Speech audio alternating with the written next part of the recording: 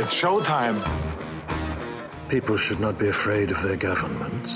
Governments should be afraid of their people. You know, the right to bear arms is because that's the last form of defense against tyranny. Washington is fundamentally corrupt. There are more words in the IRS code than there are in the Bible.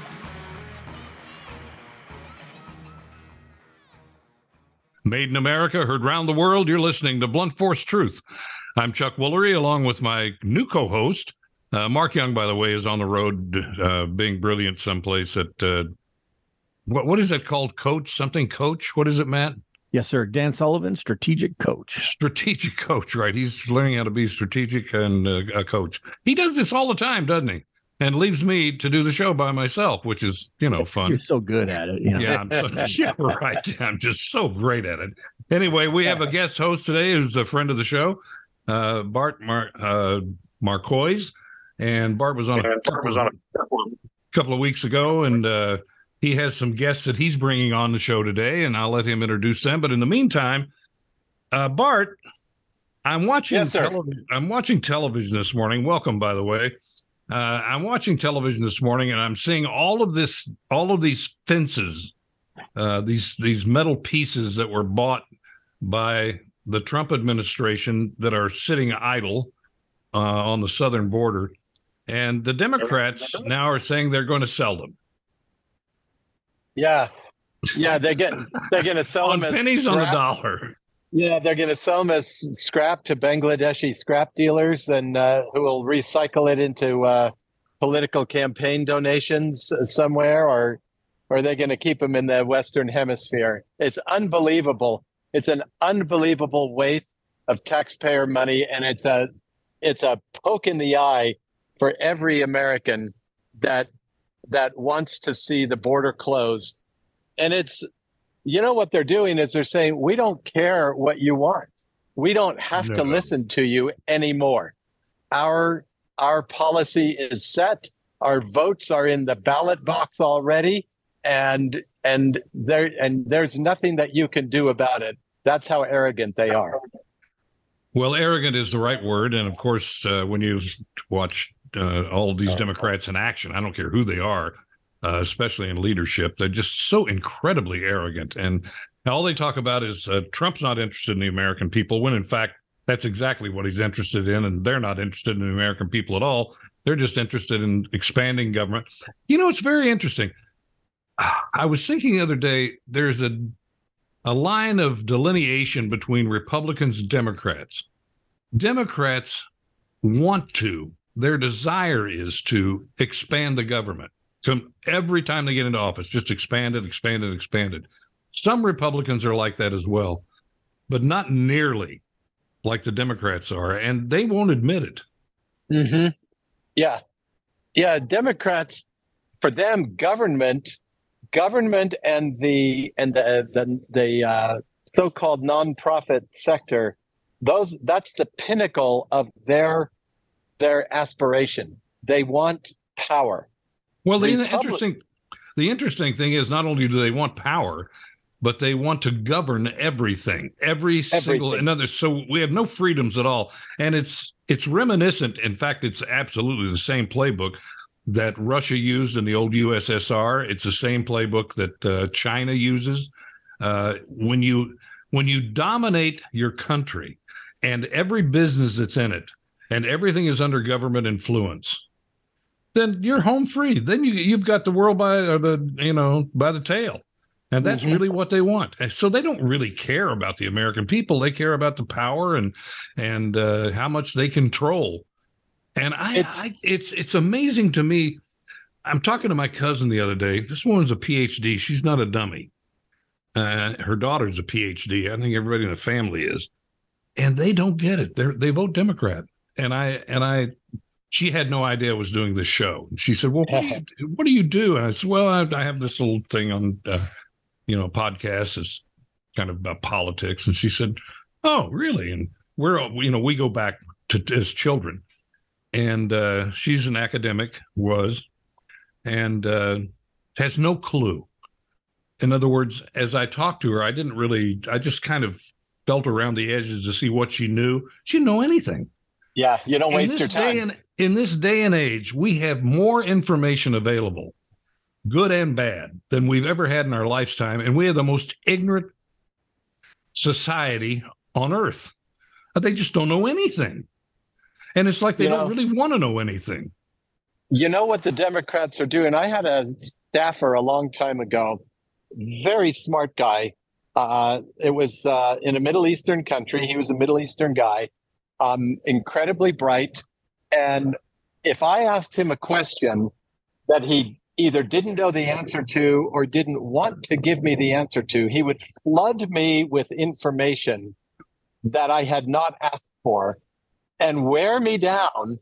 And I would have to wait through it and ask the question again. And he would keep flooding me with irrelevant information. And it took me a few months to realize what he was doing. Well, that's the internet. That's what the Democrats have done. We have the world's truth available to us at our fingertips.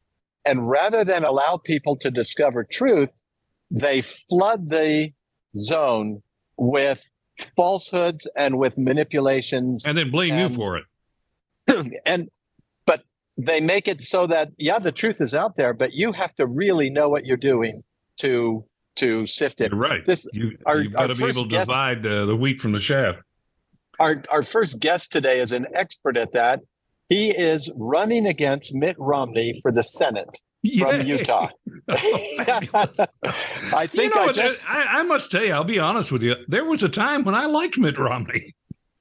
I raised $951,000 for that goober, and I was not a rich man. I was raising it $500 at a time and $150 at a time. I had access. I was in the fancy suite at the convention, reserved for all of the top donors because I had raised as much money as all the top donors. And one of his guys said to me, "You know what?" He pointed at my badge and he turned to a friend. He said, "This badge, that's the most valuable badge in this whole room. That's the one that's been worked hardest for." Because I thought he was going to be great. And he went there. He went to Washington and forgot all about us. Trent Staggs is the mayor of Riverton, Utah. Welcome, Trent, to the program. Yeah, welcome. Nice to have you here, Trent. And you're going to run against run against Mitt Romney, yeah? Yeah, absolutely. Now let me ask you: after I know that Utah is a very Republican kind of state. It has been. I lived there for a while. In fact, I have an ex-wife that lives there, and my son lives there. So I really know a little bit about Utah. And are they happy with Mitt? And the reason I asked this is I was talking to my ex-wife about something, and she said, "Well, how about Mitt Romney?" I said, "Oh, no, you don't want to go there." So I realized that there are a lot of people who don't really know Mitt Romney. They know the old Mitt Romney, but they don't know the new Mitt Romney. No, they don't. Yeah, he moved to the state really just about 6 years ago or so to run for U.S. Senate, kind of ingratiated himself with So he didn't live there when he was doing the Olympics and all that?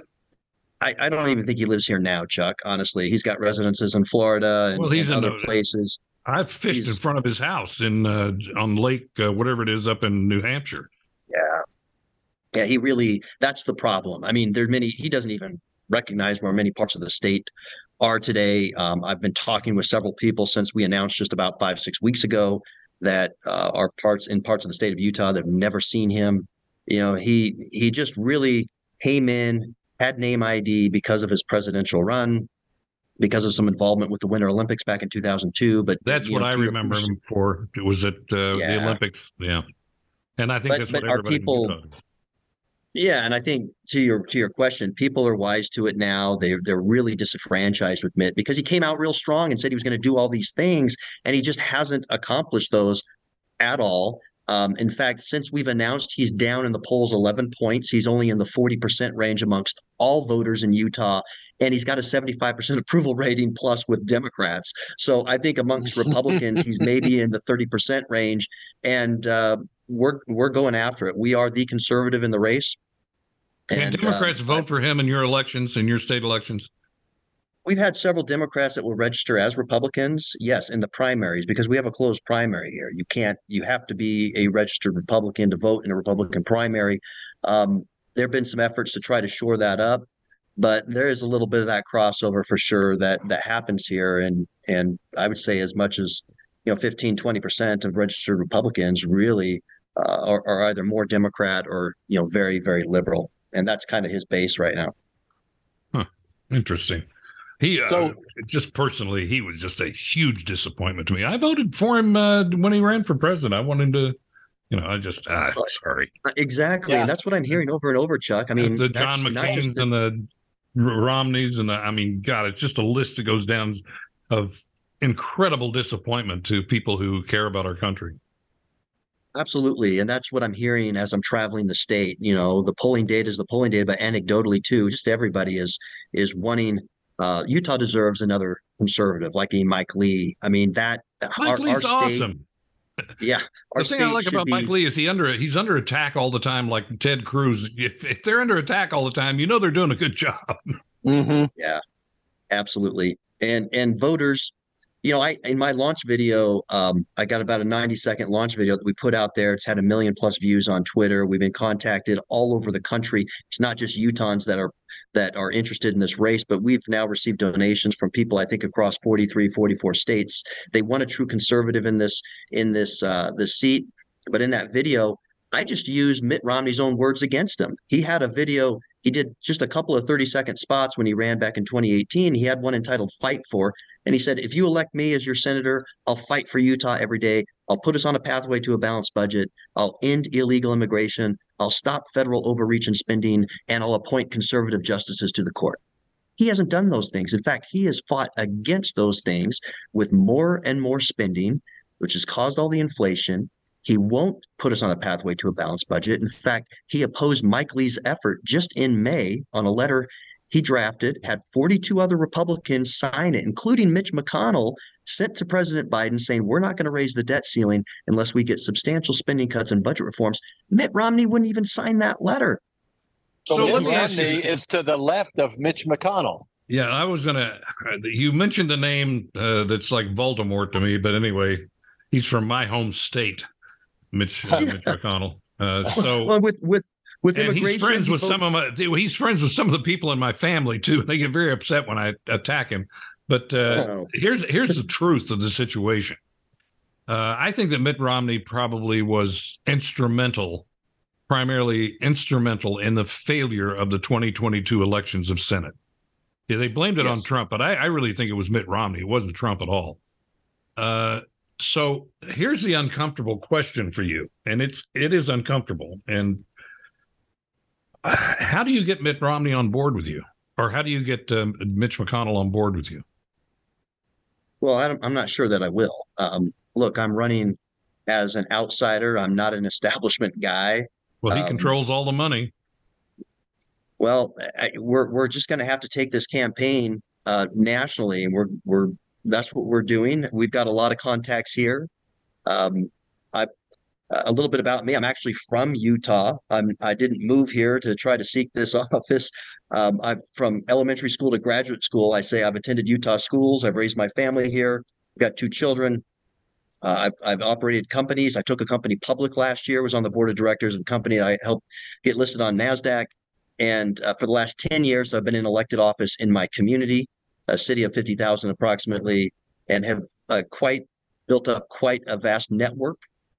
We're fundraising consistently amongst the business community and people here in Utah and nationally. We picked up all kinds of endorsements from other elected officials across the state, from the Fraternal Order of Police. I've already got the police backing me and supporting. We picked up the endorsements of several conservative commentators, and this coalition just continues to build because people recognize in my 10 years in office, I've actually demonstrated that I'm a true conservative. I've fought back. I say mayors on the front line of governmental overreach at the federal, state, and county level. I've been pushing back since day one. I've fought against mask mandates and vaccine mandates. I've actually cut taxes in my community. I've cut property taxes. I've cut spending. We've innovated to lower the cost of government and improve services. And I push back against inappropriate materials in schools. I've passed resolutions that support life. that oppose ESG. You name it, I'm a conservative, and everybody knows that looks at my record. So I'm sorry to kind of take over this interview, but I have so many questions for you. That as you talk, I think, well, how about this? There's a guy who used to live, very powerful media personality, who I'm sure you know, used to live in Utah. He gained a lot of ground, became very, very popular, and then he moved to Dallas.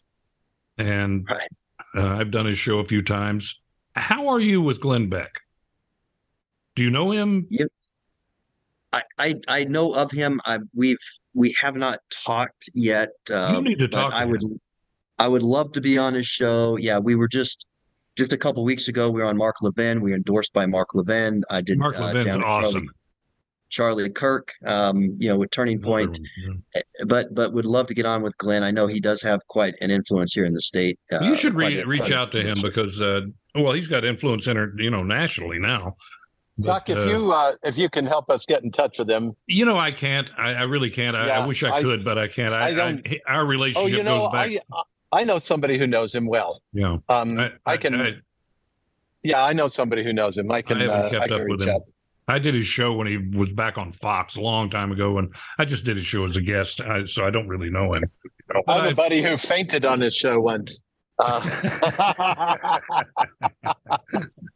could happen. Sorry. Yeah.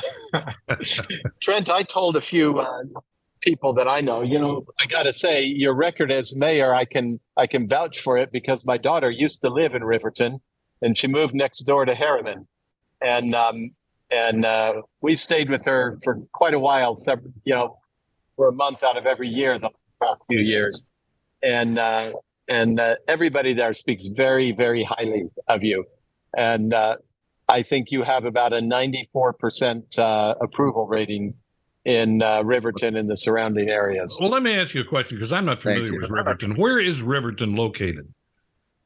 It's about 20 miles south of Salt Lake City. So we're just a good 20-minute drive or so, 15-20 minute from Salt Lake City area. Yeah, population of 50,000. We're in the fastest growing part of the county in the southwest kind of quadrant. Salt Lake County itself has about 1.2 million people. And being in office 10 years, Bart, that's very kind of you to say. I appreciate that. I was reelected. I ran unopposed in 21 here. People like what we're doing. We've got quite the record, conservative record again, of actually cutting taxes, making government smaller, more efficient. And that's the type of approach I'd take to DC. I have 3 themes on my site at trentstaggs.com that people can go to and see more, but it's smaller government, safer families, and a stronger economy. And I think I can speak credibly to all of those. I've demonstrated smaller government. We need to cut taxes. We need regulatory reform. The framework is just way too burdensome in the lives of everyday Americans. I'm a big supporter of the REINS Act that would preclude these hundreds of federal agencies from promulgating all these rules and enforcing them on folks without first having congressional approval. I think it's obscene what is going on and how we have these rulemaking bodies that are creating law with no accountability. And I hear from business owners all the time. I'm a business owner. I took a company public. I hear from people all the time, I'm too small to succeed. There's too big to fail. But I've had so many regulations layered on me. I'm too small to succeed. So between that, taxes, smaller government, public lands is a big issue in Utah. We've got to get the federal government out of our public lands. They own almost 2/3 of our state. It's really insane. People on the East Coast don't realize or appreciate how much of their own, 95+% often that they own of their own states. Yet the federal government owns 60+% of Utah, 80% of Nevada. It's a huge, huge issue.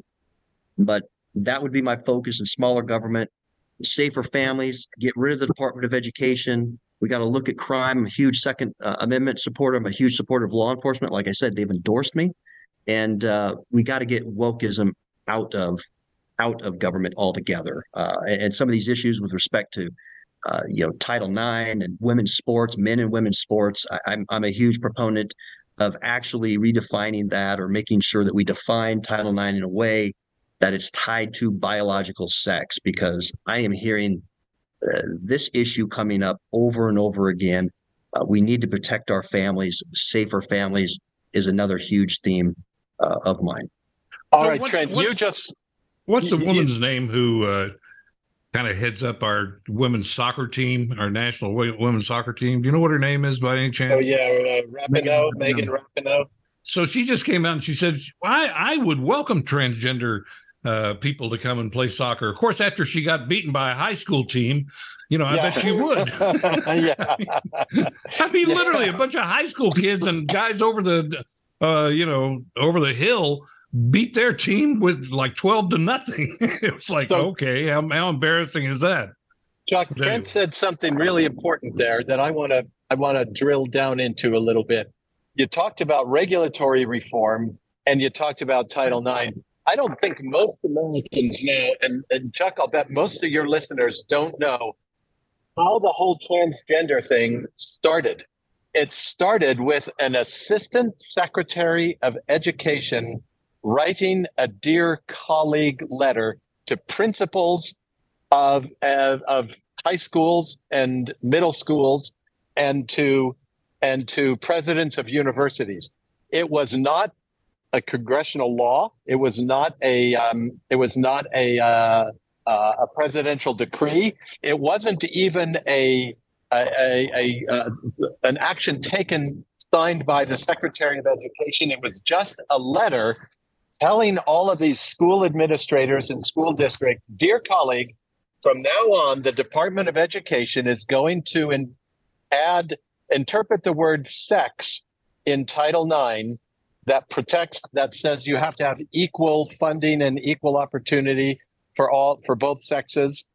We're going to include gender in that definition, and we're going to include gender identity in the definition of gender.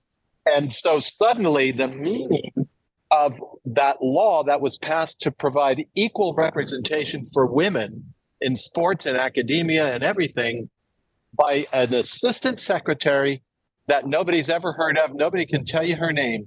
He signed that letter, and that's what started the whole thing. And for 6 years, they had junior high and high school students being told that gender identity is what really mattered. And after 6 years of that, it burst full blown onto the stage because all those people suddenly had the right to vote. That's how they did it. And Trent, you said something about clarifying the definition of Title IX, of sex in Title IX. Can you tell me more about what you mean by that? Yeah, I think that we need to just in code, we can codify it. The legislature can do this, or the Congress can do this, and just define that Title IX is tied to biological sex. The consequences of polluting Title IX with the concept of this gender identity. I believe it's a threat to women's sports, to women's safety, and to women's privacy. That's 3 strikes, if you will. And I don't think it does any favors to the women's rights movement of, say, the 1970s to make it now a victim of gender. Well, they don't seem to care. They don't seem to care. They're not pushing back. Some are. It's really baffling. I see some to include. I've seen even Jenner come out recently and be very much against males. That Bruce and I were very close friends. I'm close friends with his family. Mm-hmm. Yeah, we used to fly together. We played golf together. He's been to my house. I've been to his house. I've known the kids since they were 6 and 7 years old. The ones that are now 40. Yeah. So I don't know what happened to him. That was all a mystery to me. That came as a huge shock. But he's a Republican. He's fairly conservative. He used to be more conservative than he is now, but he's embraced this whole transgender thing, obviously. I saw him at the inaugural ball. We were standing in line next to each other for Donald Trump, for President Trump. Mm-hmm. Yeah. So I don't know. So defining. See, my question is, why hasn't Mitt Romney done that? He's been there for 6 years. He's watched all of this happen. All you need to do is pass a law that says male sex means biological sex, man means a biological male, woman means a biological female, and And there is no concept other than biological sex that is covered by Title IX. It's a simple law. Why isn't anybody in the Senate right now introducing a bill? Will you introduce a bill when you get there, Trent? Yeah, I'd be happy to sponsor that piece of legislation. And to answer the question, why is Mitt? Who knows? I mean, Mitt does what Mitt wants. He's not representing Utahns, the majority of Utahns, the majority of Republicans for sure that put him into office here just 5 years ago that voted for him, and that's why I'm running. He hasn't held up to those promises he made about balancing the budget, ending illegal immigration. Now he votes for Mayorkas, one of just a few Republicans that votes for this disaster of a Homeland Secretary. And then he also said he's going to appoint conservative justices, appoints Ketanji Brown Jackson, who, speaking of, sports, women's sports, she can't even define what a woman is. Yeah. And well, she's not a biologist. Like she did admit that. And he votes. I mean, it's there's records there that show he votes with the Biden administration 60% or more of the time. Joe Biden supported or encouraged him to run for the Senate back in 2018. It's no wonder why he did. So Utahns deserve a senator, a true conservative, another conservative senator from the state of Utah, like a Mike Lee. That's what I'm hearing as I'm traveling the state again. We're getting all kinds of support, building a strong coalition, but we need support. I mean, whether you're in Utah or not, you're a conservative, you want to see Mitt Romney out of office, you can go to TrentStaggs.com, support our efforts, please. We are, again, picking up more and more support every single day, every single week. I hope everybody listening today just drops what they're doing, goes to TrentStaggs.com and donates $10. It's only $10. And if you can do more, do it. But just go and donate $10 because that kind of groundswell, the people of Utah are tired of Mitt Romney, except for the Democrats. And the truth is, if you get 20% of the Democrats crossing over and voting in the Republican, Romney is going to win it. And then he'll coast to victory in November because he'll be better than whatever thinking alternative they come up with. That they probably won't even run it against him. And so the primary is what matters. You've got to elect Trent Staggs. And he needs money, and the people of Utah need help from everybody across the country. And so I hope everybody listening does that. Trent, thank you so much for coming on the show. We're happy to have you. We wish you the best of luck. Anything we can do to help, we'll be happy to do that. So thank you. Thank you so much. I appreciate being on and to have the opportunity to talk a bit about me, my platform, and how we can replace Mitt Romney with a true conservative. And again, the support is greatly appreciated at TrentStaggs.com. Thanks so much, Chuck. If I lived in Utah, I'd vote for you, but I live in Texas. I can't, but Sounds like you've got some people though there that you could maybe convince. So yeah, we'll do that. We'll do our best. Thank you. Thank you, Trent. Thank you. Thanks. Hey, everybody, I want to tell you about a product called Vitalia Life, VATELLIA Life. And that is the website, by the way. And there'll be a link in the show notes if you're looking for it. This product from Vitalia Life, this is Nitric Boost. So what this is this is a nitric oxide booster. Why is that important? Because nitric oxide, which the discovery of it won the Nobel Prize several years back, is the first molecule that was discovered in the human body that communicates to other cells. And what nitric oxide does, it tells your arteries to relax, to open up, to have more blood flow. So it's critical for great cardio health, for great cardiac health. It also works for something else. So now I'm going to talk to the guys out there. A lot of people use drugs for ED, stuff like Viagra, Cialis, Levitra. These products, what those products do is those products actually help accumulate nitric oxide in your body and make it available for when you need it, or as they say in their ads, when the time is right. Here's the problem. When you take those drugs, if your body doesn't have nitric oxide in it, they don't work. They can only work as well as the amount of nitric oxide you have on board. So you want to have, if you're using these drugs, you want to have nitric oxide on board. Now, by the way, a lot of people will find out that when they resolve the nitric oxide problem, they've literally resolved the ED problem and they don't even need the drugs.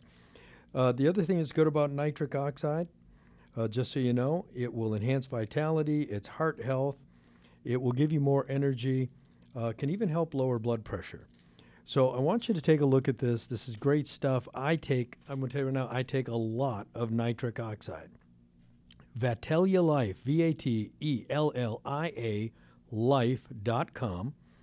You can go there and use the promo code BFT, like Blunt Force Truth, and that will get you a 10% discount. Or you can sign up for the membership, and your first month, I believe, is free. I think you just pay shipping and handling. Try it out, and drop me an email, send me a note, let me know how you're using it and how you like it. Our next guest is Jim Penrose. And Jim is an incredible guy, and I warned him that I'm going to give him a hard time about his background. Jim is the former division chief for counterterrorism at the NSA, the National Security Administration. He is the guy who kept godless communism and radical Islamic militants from your doorstep for so many years at the NSA. He's the guy who he created the counterterrorism division after 9/11. And Jim, I believe, is the youngest person ever to join the senior executive service. How old were you, Jim? 27? I was 29, and there might be one younger than me, but I was definitely one of the youngest for sure. Okay. People can't see this, but you look like you're still 29. I'm sorry. Well, thank you. I appreciate that. Okay, well, here's the missing piece to that. And the question you're asking yourself is, well, how old were you when you joined the NSA? How old were you, Jim? I was 18 years old. I was a sophomore in college when I got that first letter. And of course, it was the only hard copy piece of mail I got that year. So, Chuck, when you hear that a guy joined the NSA, was recruited by the NSA when he was 18 years old. So there had to be something in your background that they saw. What was it? What was it that at an 18-year-old, which is a kid really, joined the NSA, and what were the credentials they were looking at saying, well, you're really special and we want you to be on our side? Yeah, well, these are the days before cyber operations were part of our lexicon. So I was a computer science expert, and back even when I was 18? In high school. Yeah. I mean, when I was in high school, I actually started working on this stuff. I read a book by a guy named Cliff Stoll called The Cuckoo's Egg that was about Russians penetrating computer networks and U.S. universities, places like Berkeley and other locations doing DoD research. And I thought it was fascinating. And it turned out that I had the opportunity to work with some of those experts who investigated it, who were at the Army Research Lab. So when I was 15-year-old, I was working as an intern at the Army Research Lab at the Aberdeen Proving Ground in Maryland. And I got to work with some of those experts that had researched and tracked back that hacking all the way to Russia.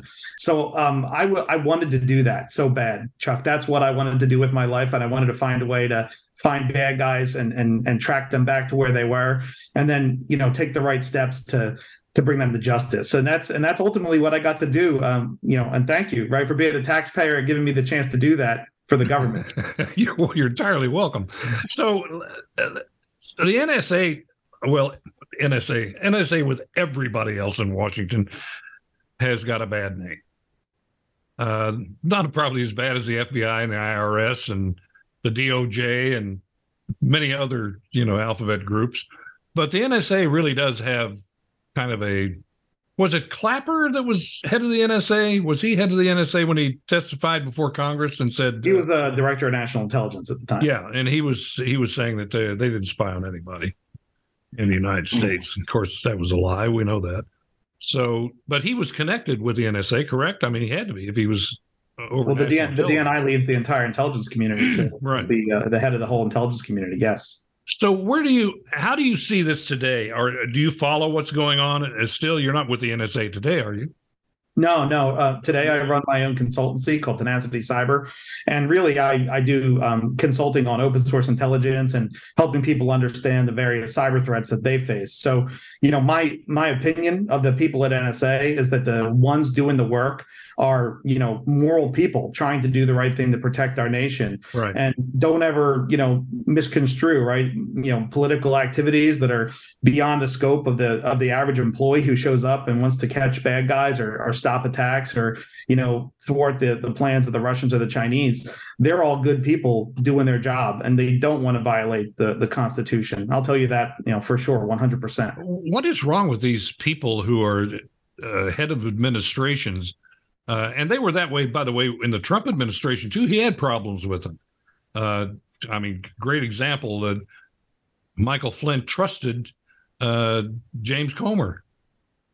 Probably one of the most unintelligent things he ever did, but he trusted him because he was head of the FBI, and he was one of the good guys, when in fact we found out he wasn't one of the good guys at all. I can answer that one. Okay. That's a question of the manipulation and penetration of the senior executive service. These are the generals and admirals of the civilian service. They were all their ranks were salted with leftists by Obama and by Clinton before him. So all of the people who are the ones that the common bureaucrats take their orders from, 70 to 90% of them are hard leftists that were handpicked from the bureaucratic ranks as they came up and said, you're a committed leftist. We're putting you in this position so that it doesn't matter who the political people are. It doesn't matter who the president is. You're the one that all the career people are taking their orders from. Did you feel that when you were at the NSA? Did that play into your career and how you felt about your career and what you were doing? Yeah, actually, so by the time I had left the agency in 2014, I hadn't ever experienced that directly. My work was really devoted to the full throttle of counterterrorism after September 11th. So in that scope, I didn't feel that particular situation that you're talking about, but just because I didn't experience it personally, Chuck. If I had the opportunity, though, I'd love to talk about some of the threats I see today that are the biggest ones, mostly. My next question was, what keeps you up at night? Yeah, because what's keeping me up at night are my kids that you see on the wall behind me, Chuck, to be honest. And it's because they're growing, right? They're elementary schoolers that are headed to middle school, and now my daughter's going to 9th grade this year as a high schooler. And my cyber operations acumen, right, is what I've made a career out of. But what I've realized is kids are facing the biggest threat today, right, when it comes to information operations that we've ever seen. And if you think about sort of the Russian technique of active measures and what they've done to influence America and try to beat America, it has a lot to do with targeting our kids, and that's pervasive. It's not just the Russians. The Chinese have a policy of unrestricted warfare as well that definitely targets our youth and tries to influence them. So I want to spend a little bit of time talking about that, because I think parents who are out there and especially men who are listening to this today, they need some pointers on how to deal with this. And the first thing I want to say is, we're going to be talking about taboo things here for the next few minutes. I'm going to eschew every taboo, and we're just going to talk about things we need to talk about as men. Why? Because it's important, right? So the brains of kids are influenceable, right? And obviously they're very, very sensitive at a young age. And today, the internet is just chock full of age inappropriate material. So I'm talking about things like pornography in particular.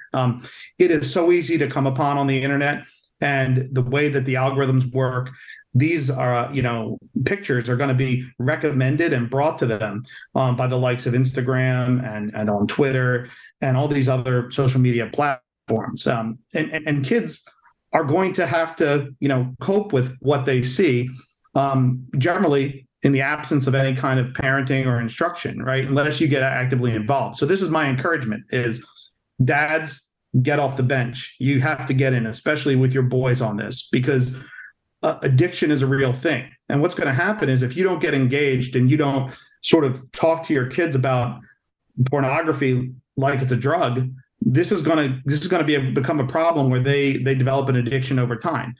And the most sort of salient thing I want to mention is the drug's up here in your brain, right? When kids have that euphoric experience of looking at pornography and going down that wrong path, they're going to be able to kind of get themselves that high. And it's not by taking an external drug or going to your medicine cabinet and stealing something, right? So that's kind of the thing that's keeping me up at night, right, with my family and the cyber threats we face. And I wanted to take a few minutes, if you'll indulge me, to talk about some of the strategies that I'm even employing, right, as a cyber operations. Absolutely, that's why you're on the show, I'm sure. Yeah. So here's what I want to just mention, right? There's really two things to think about, right?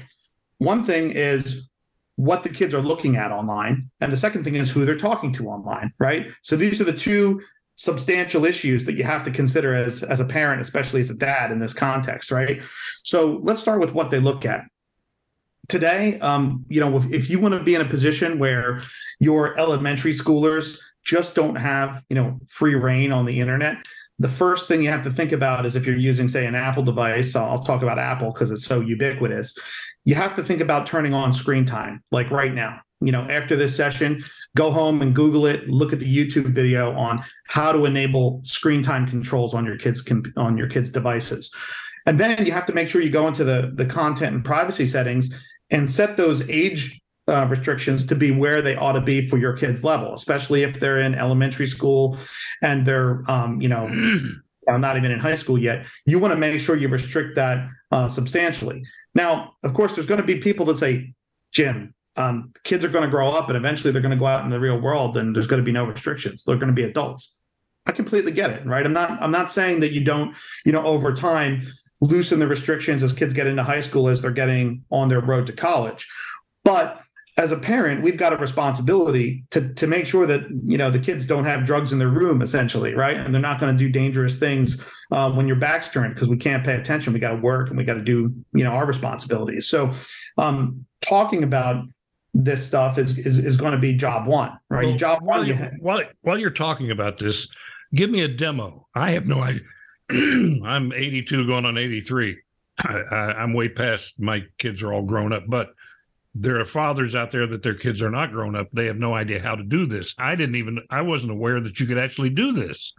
So you can save your children in what they're allowed to look at, what you allow them to look at, I should say, as a parent. But right, how do you do this, and how do you achieve it? I'm happy to share my screen and show you a little bit about it if you'd like. It's something that I can do right now, but I need my sharing enabled. Well, of course, we're more audio than visual. So all right, so okay, so I'll do it audio then. So when you're in your iPhone, right, you're going to go to your settings and your preferences and then search for the word screen time.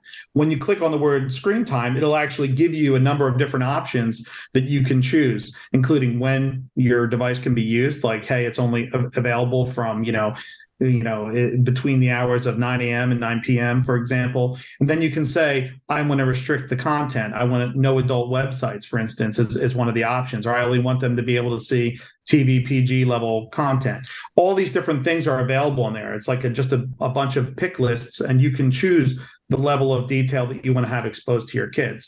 So that's all great, right? Like that helps to control what they're looking at, but that doesn't control who they talk to, right? So I just want to give some sort of broad guidelines that you might want to think of as a dad, if you're in my shoes, about how you talk to kids about who they're talking to online, right? So use this test, right? That if it's a person in the real world, it makes sense to be able to, add them on your phone and to communicate with them directly. If it's somebody you've never met and you've only seen them on social media, it doesn't make sense to be in direct communications with them. That's a good rule of thumb, right? If you just want to help your kids understand, online safety and who they should or shouldn't talk to.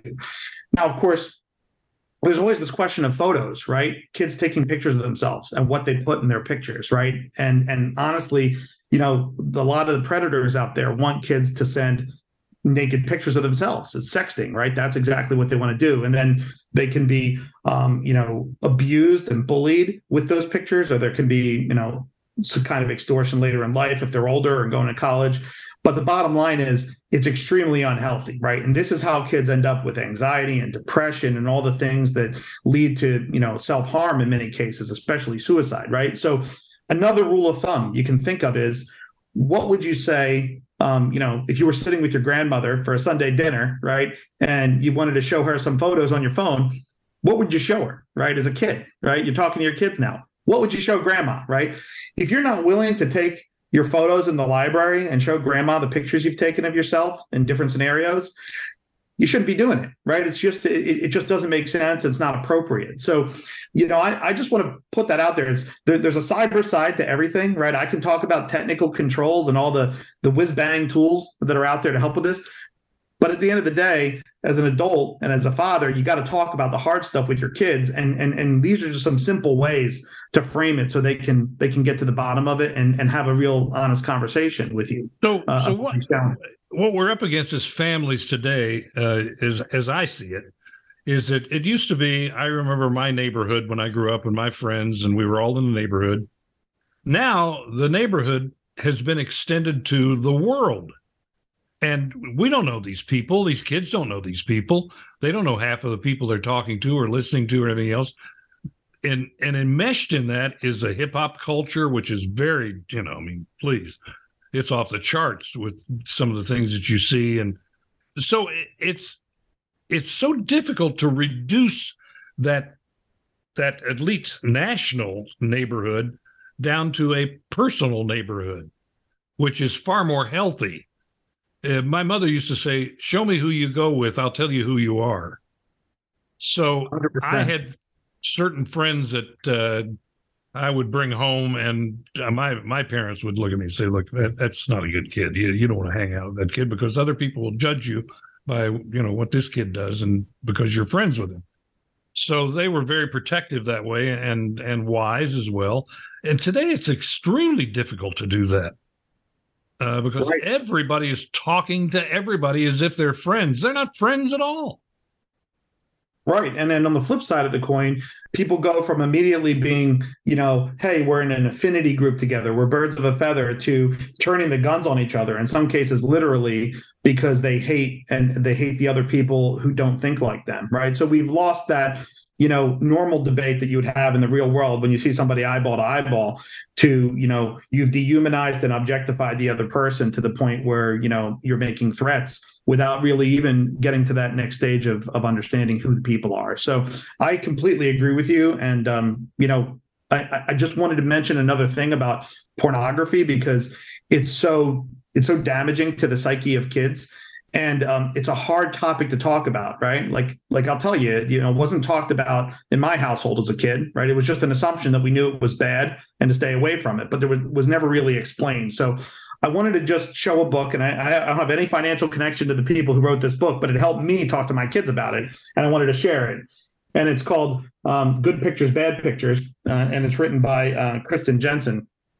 This book is helpful because it gives a framework for dads to talk to their kids about this kind of thing. It's an awkward topic, right? Like, whoever wants to say the word masturbation in front of their kids? Nobody, right? No dad wants to say that in front of their boys, right? But it's a responsibility, right? We got to step up and do the hard thing as men, and to lead our families. And of course, girls are not immune to pornography or those kinds of things either.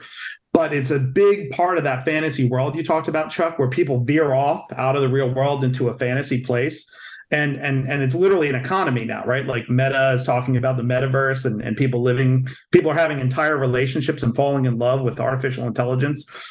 This is destructive, right? It's going to destroy our society, and it's going to get at the core and rot us out entirely. But the more we become isolated, which is happening more, and it's on steroids, how we're isolating people, and through that isolation, people are reaching out through, Google, Facebook, Twitter, Thread, whatever is out there. And they're connecting with people because they're so isolated. They think they're making friends. They're not really making friends at all because there's no human contact. with any of these people. It's just sharing of ideas and whether I'm popular or unpopular or whatever it is. Yeah. And so I think part of changing it's fantasy. It's not real. Yeah, it is fantasy, right? And part of removing yourself and restoring integrity is accountability, right? And think of being a man and how to be accountable in this mindset. I'm trying to think about with my own kids, how do I help them learn how to be accountable, right, to other men they trust and who they're going to share with, intimate details of their lives, right? And, there's a tool out there. And again, I have no financial connection to these people. I'm just telling you what I use. We use a tool at home called Covenant Eyes. And the point of Covenant Eyes is to have a way to notify. Did you say Covenant Eyes? Covenant Eyes. Covenant, like God's covenant with us. Like covenant, yeah, okay. Covenant Eyes. And what Covenant Eyes does is it gives you the ability to inform accountability partners if you've done something, right, that's inappropriate and you're going down that path of getting enthralled in that fantasy world of, say, pornography or something else that would lead to self-harm or getting yourself into a place where you could be suffering from sextortion or something like that, right? So I like that as a way to teach and train the kids on how to be accountable as a man, right?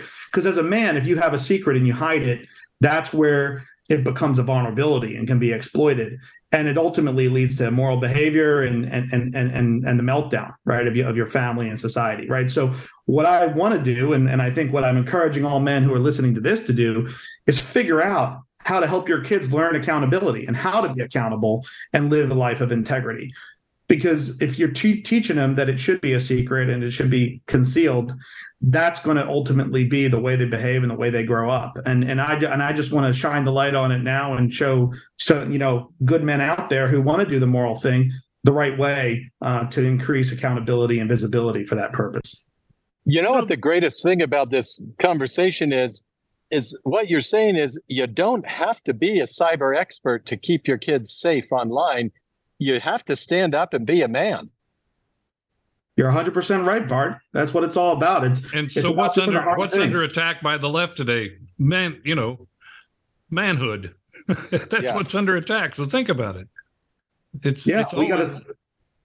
Go ahead. We got to stand tall, and sometimes these conversations will, they're going to be taboo, right? People don't want to say, you'll talk to a lot of men who say, I don't have a porn problem, right? And that wasn't an issue for me and didn't lead to the things I did that were harmful to my family or others. But it's not really true, right? If you peel the onion back, you'll find that's not the case. And what we want to do is stand tall in the face of a society that tells you that's normal and tells you that fantasy is fine, and that says all these people who have souls that God gave them and the indwelling of the Holy Spirit, they're not people, they're objects, right? And they want you to think of everybody as an object. We're not objects. We're human beings and we're special. We're children of God, and we can never lose that. So we're under attack today, and I think there's a good reason for it. And I think, oddly enough, I think the one guy who's really nailed this down, and I've mentioned him on the program before, I'm going to try to get him on the show. I don't know whether he's pretty big now, so he may not come on our show, is Jonathan Cahn. Are you familiar with Jonathan Cahn? No, I'm not. What did Jonathan Either one of you? No. Okay. Jonathan Cahn is an author. He's also a rabbi, and he's also a pastor. He's a converted Jew. He's a brilliant guy. He's gone back through ancient history, and he's connected what he calls the unholy trinity, which is Baal, the enchantress, his wife, and the destroyer. Those are the three people. The enchantress, which was Artemis and all of these throughout the ancient world, it was in Greece, it was in Rome. They all had different names, but it was the same spirit. Ashtaroth. Yeah, the same spirit beside the same God. So he has a book called Return of the Gods. And he's saying, once you take God out of the equation, these demons who were literally put to rest when Christ came on the scene, literally have come back, and they're here. And they fill that void. And what you're seeing nationwide and worldwide is the impression of Artemis, which is the enchantress. And you're talking, she was transgender. I mean, when you look up and see what the enchantress was, she's everything that we're talking about today. Yeah. In the sexual realm, everything. Baal, we all know who Baal is if you've studied your Bible at all in the Old Testament, and his confrontation with Elijah. So we know that. I don't think a lot of our audience maybe be aware of it, but what he's saying is, and I think he's nailed it, is that we have opened up the opportunity for these demons, principalities, to come into our world and into our cities and into our homes, into our schools, into our government. They literally are having a major influence, and we don't know what's going on because all we're doing is running around saying, well, this just isn't normal. What's happening? That's what's happening. That's what I believe anyway, you can make me... Yeah. And Chuck, I may not be a scholar, but when it comes to religious issues, but you have to keep the first thing first, God, and then the second thing would be family, and then country, right, in that order. But you also have to understand the prince and when he said we war not against powers, against flesh and blood, but powers and principalities. We're talking about stuff that people don't know very much about, unfortunately. And those powers and principalities, if Satan is the power of the air, and he is, you've got to, all of a sudden, you've got to embrace this and say, okay, this makes sense that this stuff is happening, because if it's not this, what else is it? Have people just gone completely nuts? You have to admit, we're looking at our society today. We're looking at the world. We're looking at our culture. It has literally been turned on its head. Yeah. So something significant is happening. Yeah, I agree. It definitely is the case. And if we could, find a way, right, to focus on God again and to bring back that focus, because our expectations of the world and worldly things will always be disappointed, and we'll always try for more, and we'll always seek, a worldly approach to ameliorate whatever problem we have in front of us. But it's never going to work, right? The world can never satisfy, right? And if we can put God as number one, then we can get back on that path and strive for the next. So resistance is not futile, Chuck, in my mind, right? I reject that statement of the Borg and Star Trek. We have to resist, right? We're obliged as men to resist. It's not as if this hasn't happened before. It certainly happened in Israel when they turned away from God, and guess what came in? Baal, the enchantress, and the destroyer. They all came in and fill those spots. Even with Solomon's reign, they were there because he had relationships with women outside of Israel. 300 concubines or 360 concubines and 300 wives, and it's just... And you're right. It's all the same teachings. It's all the same practices. It's all the same patterns that we saw in the Old Testament. People who read the Old Testament, who read the Bible, understand it. Those who don't have no idea what we're talking about, but they're being affected by it nonetheless. Well, we normally don't talk about these things. It's unusual. Occasionally, we have lately because I've been bringing it up. But Jonathan Cahn, C-A-H-N, by the way, is a very interesting guy, very smart. He's researched all of this stuff to the 10th. I think Jonathan Cahn may be, I'm not reluctant to say this either, he may be a prophet of our time. And he's going to be tested, and I think he's going to come out winning the test, which most prophets don't, false prophets especially. But with a name like Cahn, it means he's a descendant of Aaron. Yeah. The ancient priests of Judah. Well, or of Israel. Both of you, I would say, if you get a chance, read Return of the Gods. It's a great read. It's very informative, number one. And it'll put you in touch with the Old and New Testament as far as that's concerned, and really kind of give you an overview of his particular dissemination of what he thinks is the truth of what's going on today. Thank you so much. Just a suggestion. No, that's great. I'm gonna go look that up, and it's a good book to read. It sounds like. It is. He's also got the Harbinger 1, the Harbinger 2, Return of the Gods. He's got 3 or 4 books out there. He's a real smart guy. Well, it's a pleasure joining you guys today, and I look forward to talking with you all again. And again, I appeal to men everywhere: stand tall for the sake of your families. We need you. We need you bad. Thank you. I appreciate it very much. I'd like to thank both of our guests who have been on today, and folks, if you can support them in any way, we appreciate that. Hope you enjoyed the information. And Brett, I said, okay, I can't remember my own name after today. So anyway, I want to thank you. Bart Marcois. It's always happy. I'm always happy to talk with you, Chuck. It's one of the delights of life to come on with you. Well, what a nice thing to say. I appreciate that very much. I do. And thank you all for joining us this morning. And folks, if you enjoyed the show, leave us a good review on iTunes, Stitcher, Podcast One, and we'll see you next time on Blunt Force Truth.